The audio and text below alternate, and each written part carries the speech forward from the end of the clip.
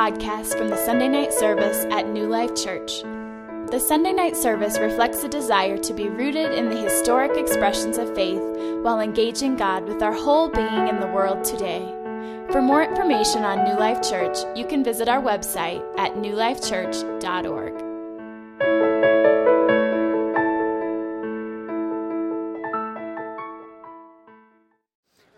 Well, here we are in week 9 of the Supernatural series, and I've been particularly excited for this night because we're talking about the gift of prophecy. Before you run out the door, I want us to start with a bit of backdrop on this. So, depending on what you think of when you think of the word prophecy, some of you think of the prophecy mic in church, and you think of somebody coming up and giving a word, and people responding. Maybe that's your impression of prophecy. Others of you may have a different version of it. You may think of something more akin to a crystal ball experience. You know, you come up to somebody and say, hey, could you prophesy over me? And then this person says it. And many of us have been in situations like I have where you've seen people give prophetic words over others, and it's been right on the mark, and they say something, and it's like, wow, how did he know that? There's no way she could have known that. And it really seems to be this incredible insight. But for a lot of you, it may seem like a kind of a scary thing. Like, what is this? I don't desire to do that. I'm just happy to love Jesus. And once again, why are we talking about this? I mean, isn't it enough to focus on, the fruit of the Spirit and try to be loving and try to do all this stuff? And why talk about the gifts of the Spirit? I mean, isn't that just sort of the frilly stuff of the Christian faith? And then still, maybe there's others of you that are like, prophecy? You mean that's possible? That's cool. So, what's the weather going to be next week? When should I head up to the mountains for my ski trip? When's the fresh powder going to come? And so, there's probably a variety of us that have different perceptions of this word prophecy, or even the idea of spiritual gifts. And I want to remind you, we started this series talking about the supernatural, talking about the fact that our God, the God that we believe in, is not a distant God, not a God who stands outside of space and time and says, hey, here's a bunch of rules to follow and good luck with that. No, he's a God that always from the beginning desired and began to break in. When Adam and Eve sinned, this was the God who called out and said, Adam, where are you? This was a God who was searching for mankind and didn't wait for humanity to begin their search for God. This was a God who is very present even in the midst of our affairs. This is a God who ultimately broke into space and time in the person of Jesus Christ. This is a God who understands that the world is not the way it should be. It's not the way He designed it to be because of our sin, because of our insistence on living independently of Him.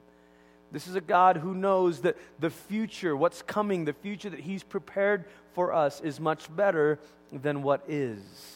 And because of Jesus' life, death, and resurrection, all of history turned on a hinge, turns on that moment, turns on that moment in history where Jesus entered and said, look, the kingdom of God has now begun. It's come. And as Jesus commissioned His disciples, and all of us now carry this on, we are agents of that same invasion. So, well, that's kind of cool. Agents of an invasion. Can I get that in a Christian t-shirt, please? What do we do with that? What does that mean? What that means is that you and I, God's plan for you and I is to be, as the church, to be the carriers of His kingdom rule wherever we go. Part of that means that the way that we work in our jobs looks different. The way that we think about trade looks different. The way we think about justice issues is different. The way that we think about what's exploitation and what's not is different. The way that we think about loving one another is different. The way that we think about the poor and the needy is different. Everything that we're trying to do, we're trying to anticipate the day that the kingdom comes in its fullness, and we're trying to live that out here as the church on earth. And that's why we're talking about the spiritual gifts, not as sort of this, weird, X-Men sort of thing. Hey, what's your ability? What's your ability? Well, cool, what can you do? Can you shoot like fire out of your eyes? What's your secret power? That's not what this is about. And we have to work hard to avoid getting into that mentality, because as Americans, as Westerners, our whole approach to Jesus is highly, highly individualized. our pitch to get saved is, hey, come to Jesus, He'll make you different. I've heard many churches even use the phrase, okay, look, you can discover who you're supposed to be if you come to Jesus. And while there is truth to that, it can be misleading because it can make a person think that God is all about you too. And that all of a sudden Christianity is just a spiritual version of self-discovery. And then all of a sudden it's discovering your spiritual gifts is just another way to discover myself. But that is not the goal. Spiritual gifts is not so that we can have some kind of Christian-sounding self-discovery course, and we can pat ourselves on the back and talk about, what gifts we have as if it was a personality type or some kind of category or whatever, or a love language. That's not the goal of this subject. The goal of this is so that we can carry on the mission of Christ on the earth. In fact, our little working definition that we've been working with is this, that a spiritual gift is the Holy Spirit at work in us in a particular way to continue the work of Christ. It's the Holy Spirit at work in us in a particular way to continue the work of Christ. And last week I was talking with a guy after the service, and he helped me see something that I really want to make clear. I don't want us for a moment to think that a spiritual gift is sort of just this continuation of our own excellence and of our own talents or abilities.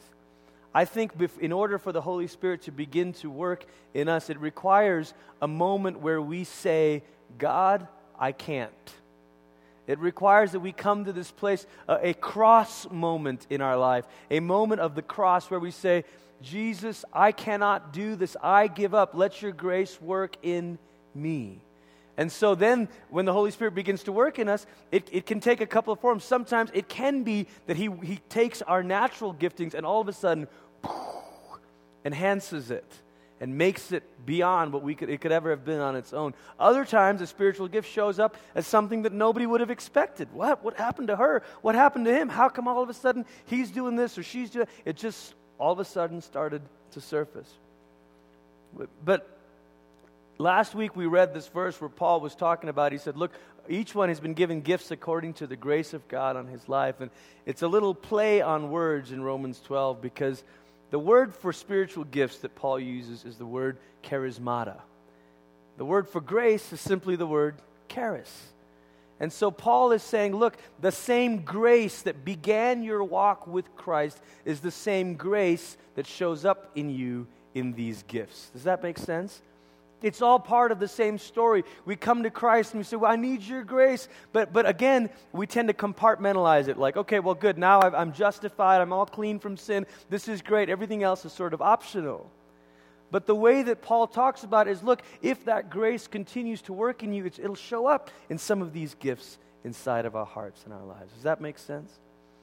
And so if last week's list, exhortation, leadership, mercy, giving, if last week's gifts were the ones that we kind of, we don't think of as charismatic, but we talked about how all the gifts are charismatic, they're all gifts of God. Today's one is the one that maybe some of you have been like, yes, I've been waiting to talk about this one. One more thing.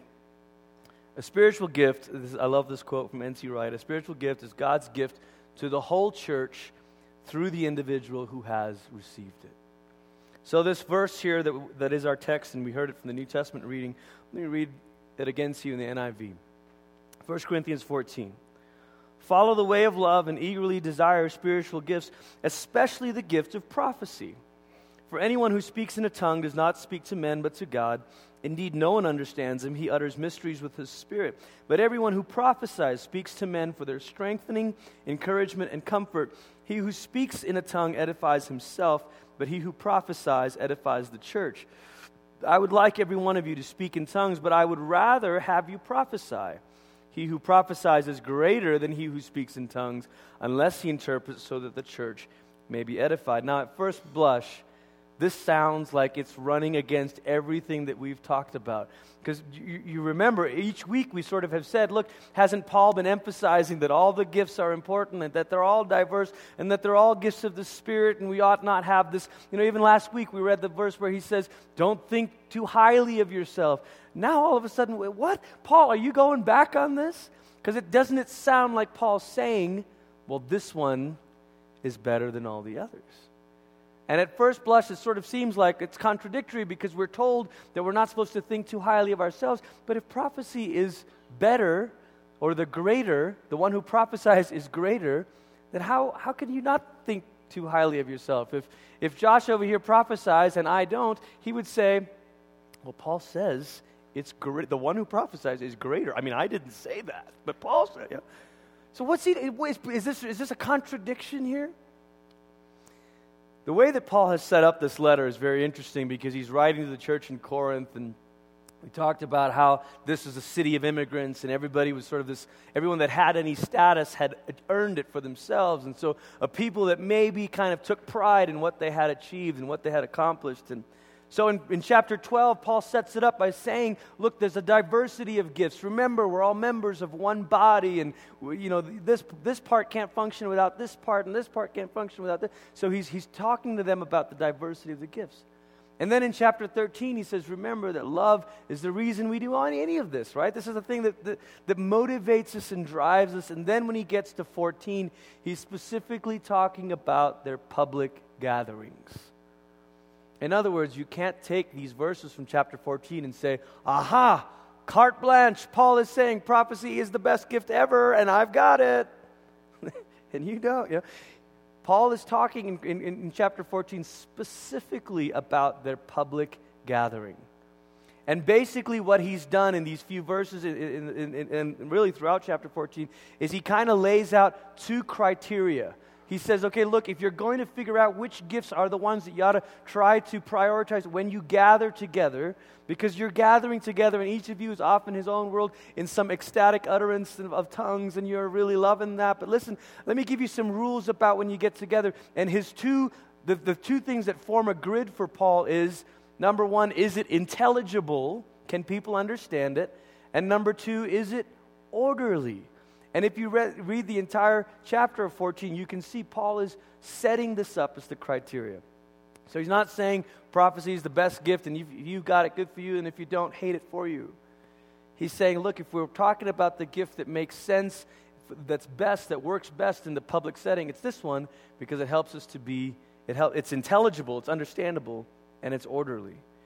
And maybe the analogy for this is, imagine that you bought a piece of land somewhere and you hired a contractor and you're going to start building a house and you're on the phone with the guy. Say, how's it going? How's it going building my house? And, oh, it's going great. We've got the crew. In fact, everybody's just going to come and start, and they're going to just come and work on building the house all at the same time. And maybe you don't know much about construction, but you know enough to know that sounds funny. And you go one day and you see, and the framers are in one corner, and they've got their 2x4s, and they're building the structure, and it's starting to look kind of like a house. But then to your horror, you look over here, and the drywall guys have got pieces of sheetrock leaned up against each other, like a house of cards, and they're making their own house with sheetrock kind of leaning on each other. And you're thinking, that's weird. And then you look around you, and there's the tile guy, and he's doing the same thing with tile. He's got 12-inch tile, and he's building a little house with tile. You're thinking, no. And then you look, and there's the plumber, and he's got all of his tubes, and he's building a little house structure. And you're thinking, this is not the goal. That's exactly what Paul is saying. He says, look, when you're coming together, you're building one house of worship. You're not here to kind of build your own private houses. When you gather together, you're building one house, the house of God, the house of worship. So what gifts best do that? Prophecy does that in a remarkable way. And so the goal here is it wrong to kind of edify yourself? No, there's gifts that edify yourself. We're going to talk about it in a couple of weeks. We're going to talk about tongues. Mark it down 2 weeks from now. But tonight, when we talk about prophecy, this is one of those gifts that Paul is saying, look, the reason this works best is because when you gather together, we're trying to build one house. Does that make sense? Okay? And so what is it? What is prophecy? There's two dimensions of this, and I think the first one we kind of get, and the second one might require a bit more unpacking. Tonight's going to be, by the way, a little more teacherish, teachy. So if you want to write down notes and take down notes, you can do that tonight. Tonight probably won't be one of those nights where you leave and you say, I know, he talked about this, Just fair warning, okay? Buyer beware. Disclaimer. The first aspect of what prophecy is this. It is the Spirit of God speaking through you to others on behalf of Jesus. Where the Spirit of God says, okay, listen, Leonard, I'm giving you a word for so-and-so, and would you speak to them on behalf of Jesus? And this is, a lot of us have heard this. Maybe you've had the experience of this where someone says, I just feel like the Lord is maybe saying this to you, and the other person says, oh my goodness, how did you know that? And it ends up really encouraging them, and it becomes a remarkable thing. Another way to say it is, it's the activity through which particular words are given to particular individuals or groups by people speaking in church, claiming that the Spirit is leading them to say such things, or that Jesus himself is speaking those words. Now, Paul, incidentally, used prophecy that way. There are a number of occasions where he had visions and had words and said, the Lord is saying this. In fact, early on, after his Damascus Road experience, he has this vision that a man named Ananias is going to come and talk to him. And Ananias has the same vision, saying, you're supposed to go meet this guy named Saul. And so they meet one another, and they've already been introduced to one another by God. And then they finally meet each other, and they're like, hey, you're Saul? Yep. You're Ananias? Yes? Okay. What God told me about you. God told me about you. I mean, can you imagine this moment? They sort of have this remarkable moment. There's another time later as Saul changes his name to Paul and really starts doing his ministry, he gets this vision of a man from Macedonia pleading, begging for him to come and preach to them. It's in Acts 16. And so Paul feels like, okay, God is speaking to me about these people, and so I need to go do that. Later on in Acts 18, Paul gets another vision from God that tells him, keep on preaching, even though there's adversity, and even though there's things that aren't seeming to be right.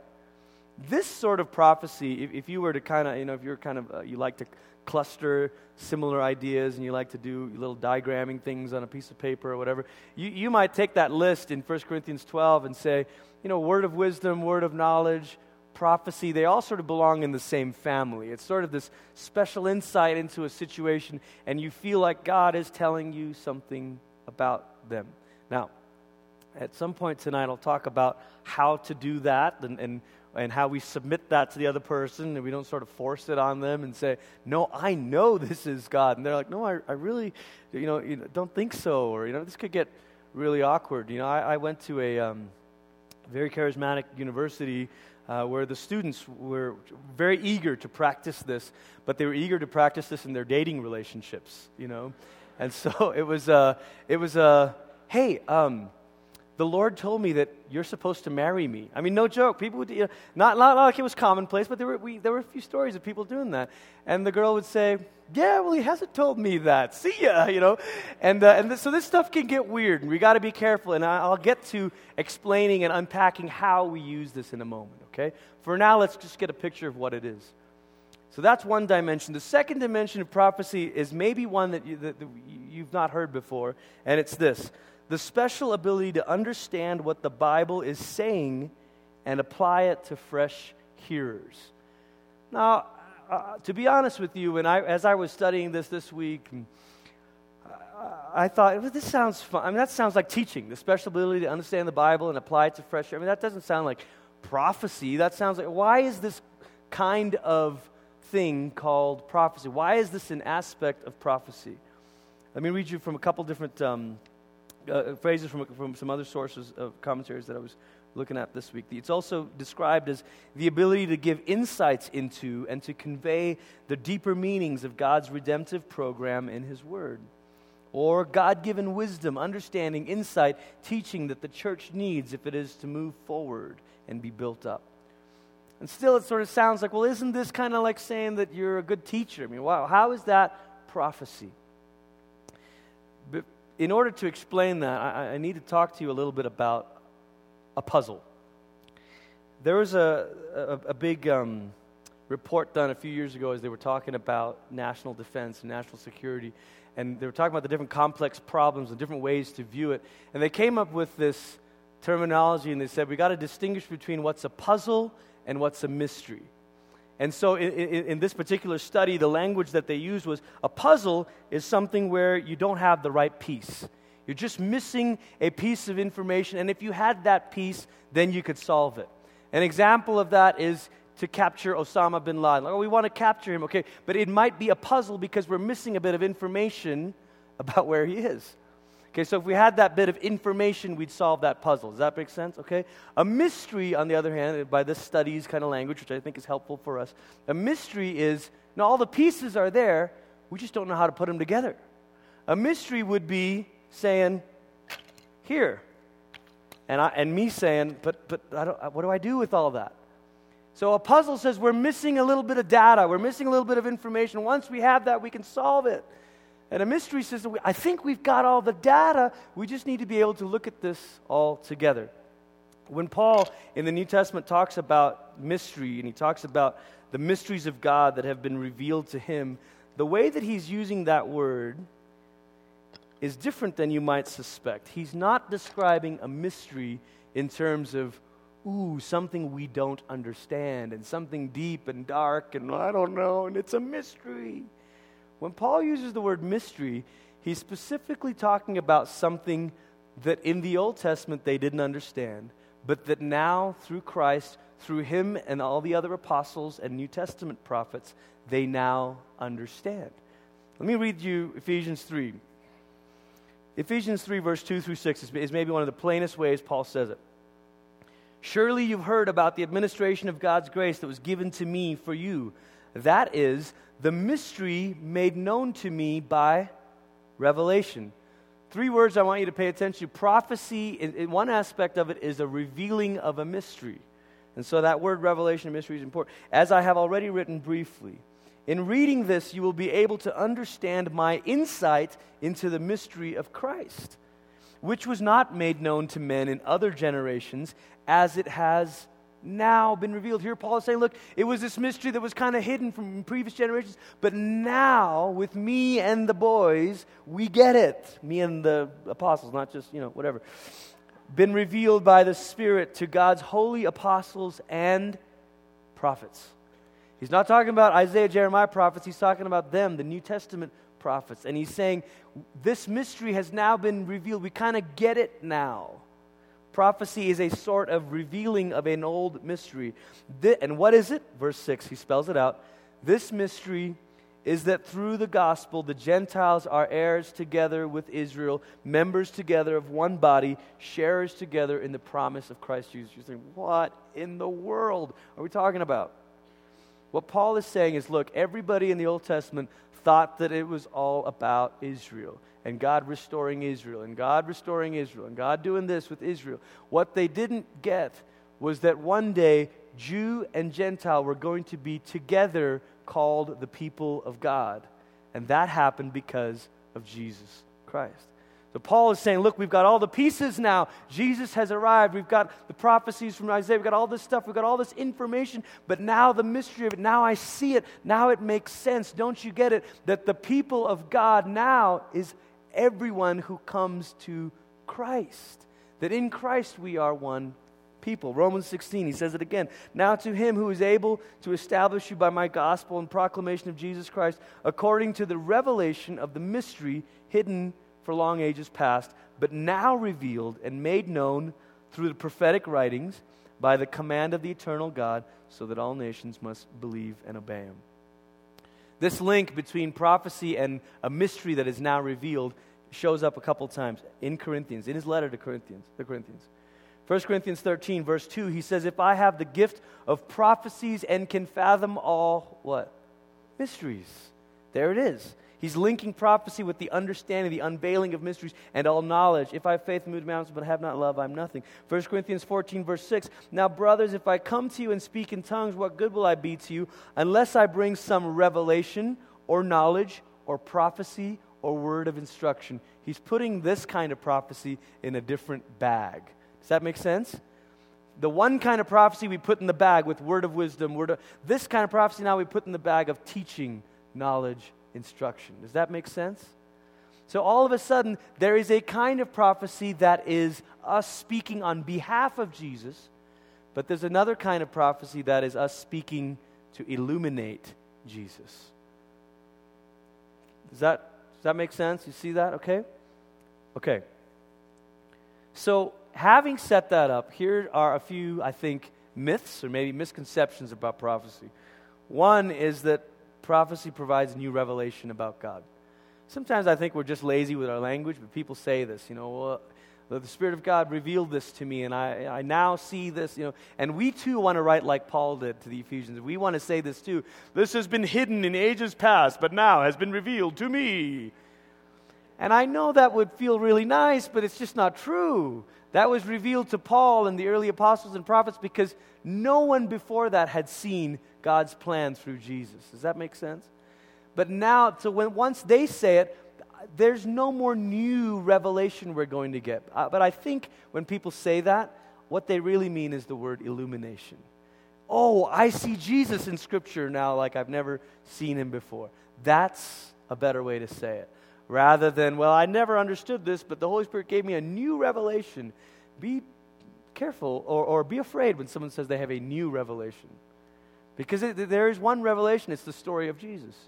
And when we have, so that's, I think, a myth number one. That when Paul says in Romans 12, he says, if it's prophecy, let him prophesy according to his faith. Some people have said, well, that word faith, that just means that, well, if you have enough faith, then you can prophesy lots. And if you got tiny faith, you prophesy a little bit. Well, a more likely, the trick is that Greek word faith can be taken to mean the act of believing, or it can be taken to mean the things you believe. So on the one hand, you could say, well, let him prophesy according to his faith means if you have lots of it, then prophesy a lot. Or you could say, let him prophesy according to the faith that he believes, i.e., the rule of faith, which became a phrase that the early apostles used for first few centuries, the rule of faith. Judge everything by the rule of faith. Does this measure up with what we believe about Jesus? If someone says, I have a new revelation that's been revealed to me by prophecy, and you say, but you know what? That does not fit the rule of faith. That doesn't really fit in with the picture of Jesus as revealed by the apostles. You should question that. You should test that. Just because someone says they got it prophetically revealed to them doesn't mean that it's true. All kinds of people have said that God showed up and spoke to them stuff, and you're saying, well, that doesn't fit the rule of faith. Second myth about prophecy is that prophecy has to be spontaneous in order to be Spirit-led. That all of a sudden it has to be, it just came on me. And often it does. It does sort of work like a little, indigestive burp or something. I mean, it is a little bit spontaneous. But I think there are many moments where the Lord speaks to us through our own study and reading, and all of a sudden, as we're reading the Scripture, something comes to us, and it's in your heart. Have you ever had that moment where you've been, you in your devotions that morning, and something jumped up at you, and you journaled it, and then later at lunch, you were talking with a friend, and they mentioned something, and you're like, I just read something about that, and you share that with them? That's moving in prophecy. So let's take this out of the weirdness realm, okay? There's a lot more that counts as being prophetic, speaking with the Spirit of God inspiring you than just what we may have thought. The third myth that I want to just cover tonight, and then we'll start wrapping this up, is that prophecy happens exactly like it did in the Old Testament, or exactly like it did with Old Testament prophets. So there are people who love the stories of, Isaiah and Jeremiah and Ezekiel and them, running dramatically, like one of them laying on his side for 7 years or whatever it is, to prove a point, then laying on his other side. Or the other, was it Isaiah that walked around naked for a few years? I really don't recommend that, And they're doing these dramatic signs, and I think sometimes we think, well, to be prophetic means to be strange. And it means to sort of do these like dramatic symbols, and maybe I ought to, I don't know, maybe as a prophetic sign, I will throw, empty out my food tray at Qdoba this week as a prophetic sign, and like we want to do these things that are like, because we imagine ourselves to be Isaiah and Jeremiah and Ezekiel. But Old Testament prophecy is quite a bit different than New Testament prophecy for one very big reason. We have the Holy Spirit. In those days, and we read the Old Testament reading for tonight, we read that verse where it said Moses was sort of anticipating this day and saying, look, I wish the Spirit of God would come and descend on all people so they could prophesy and speak on behalf of God. Well, you know what? We're there. Peter stood up and said on the day of Pentecost, he said, look, remember that this is that which the prophet Joel spoke about, where your young men should have dreams and your young women visions and something like that. And they'll prophesy and all this stuff. He's saying, look, here it is. We're here. There's a great quote from Flannery O'Connor about that I think would help us understand the Old Testament prophets. When you can assume that your audience holds the same beliefs as you do, you can relax a little and use more normal means of talking to them. But when you have to assume that it does not, that your audience does not share your beliefs, then you have to make your vision apparent by shock. To the hard of hearing, you shout. For the almost blind, you draw large and startling figures. I think that's what the Old Testament prophets were doing. To a nation that was hard-hearted and going almost blind spiritually, they had to do these dramatic things and, hey, look, I'm walking around naked. It's supposed to tell you something, Like, I don't know what that's supposed to tell me, but it's different today because of two reasons. We have the Holy Spirit and we have the Scripture, the written Word. And so now when we claim to move in the prophetic, our approach is a little bit different.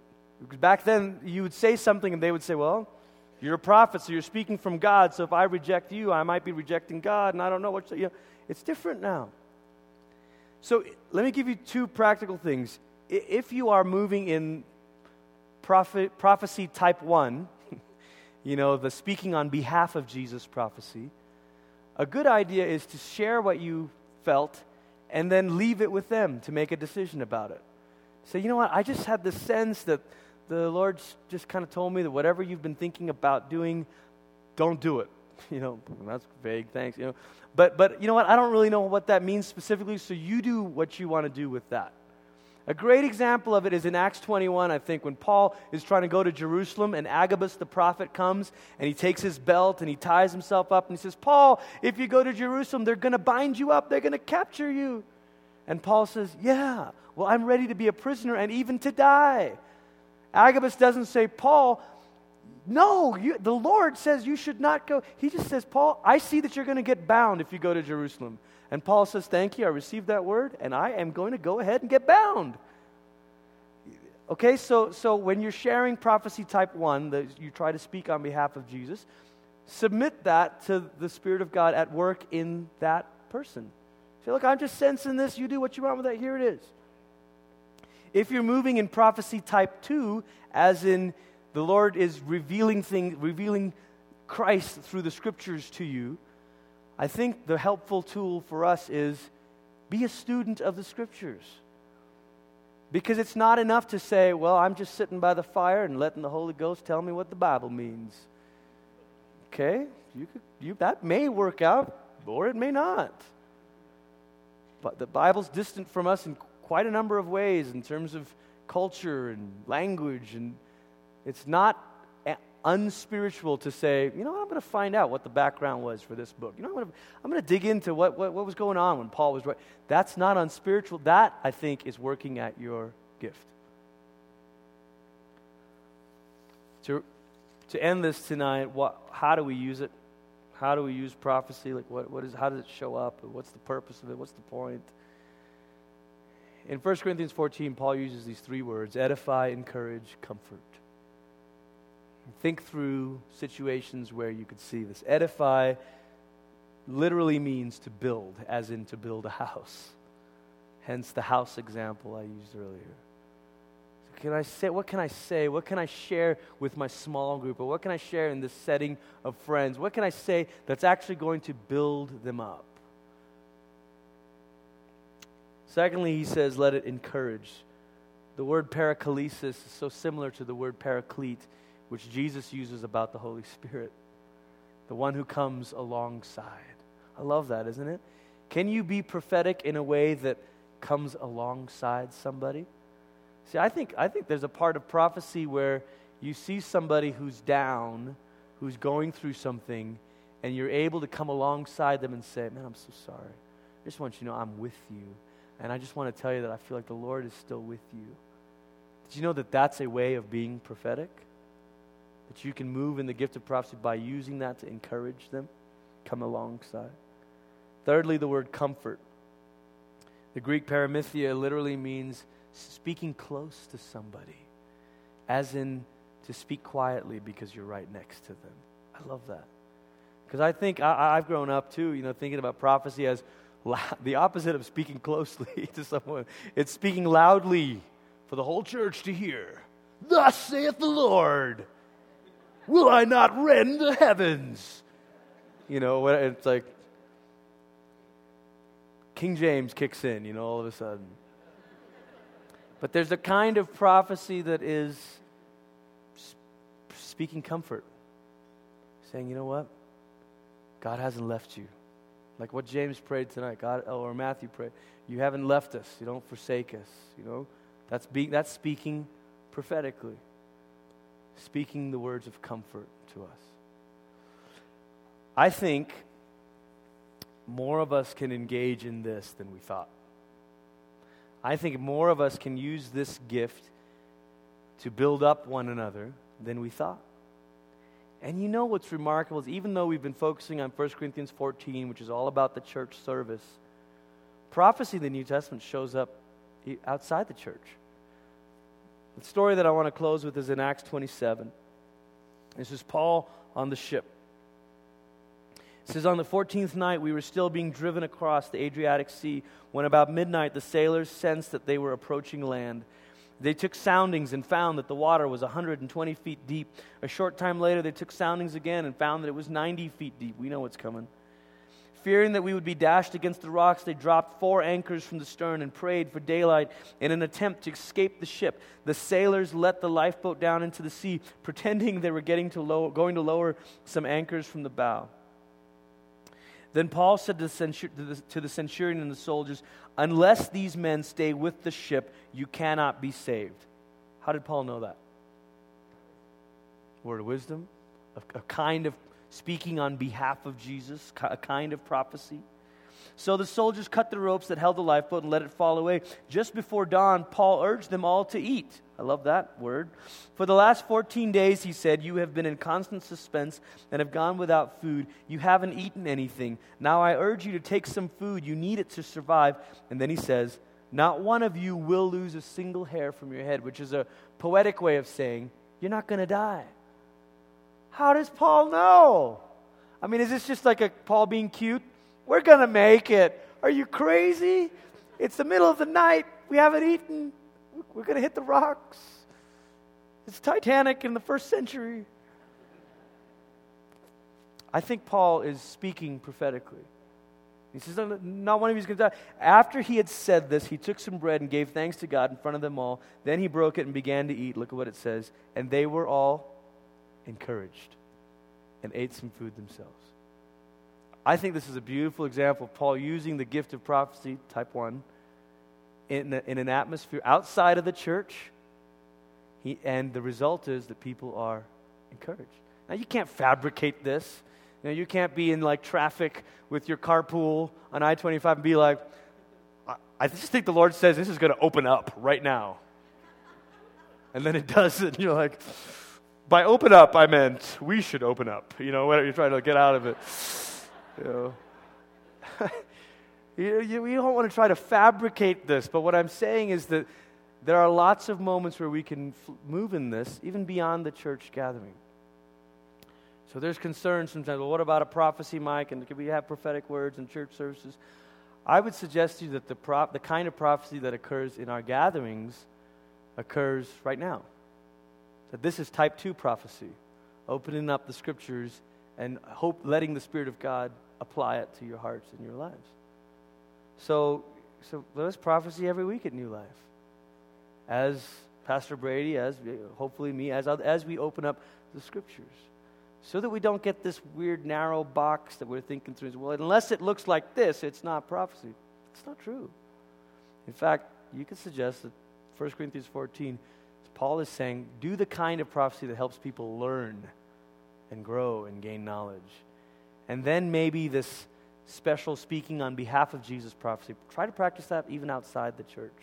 Try to practice that in your one-on-one settings, in your small groups, in your lunches with your friends, and say, Lord, what a great thing to pray. What if this week you pray, Lord, over all your appointments, so Lord, would you give me a special insight into what's happening with this person I'm about to meet with, and don't sit down and say, hey, before grace, I just have a thus saith the Lord. Just, hey, how are you doing? And maybe it can speak a word that builds up. Maybe it speaks a word that encourages, that lets them feel like you've come alongside them. Maybe you're just speaking a word of comfort. But all of that is a kind of prophecy. Let's pray.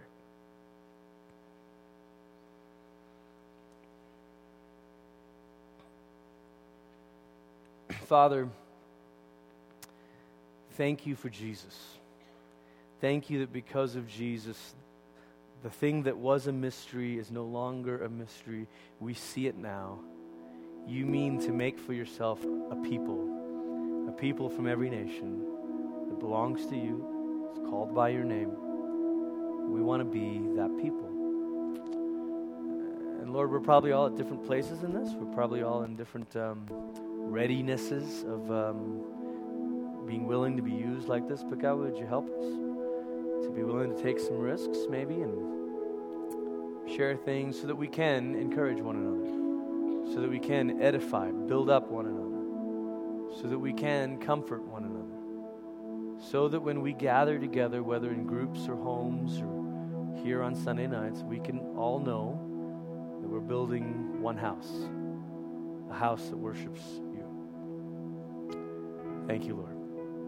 Come, Holy Spirit. Have your way with us. It's in Jesus' name that we pray. Everybody said, amen. God bless you guys. Have a great week. I'll see you next Sunday night.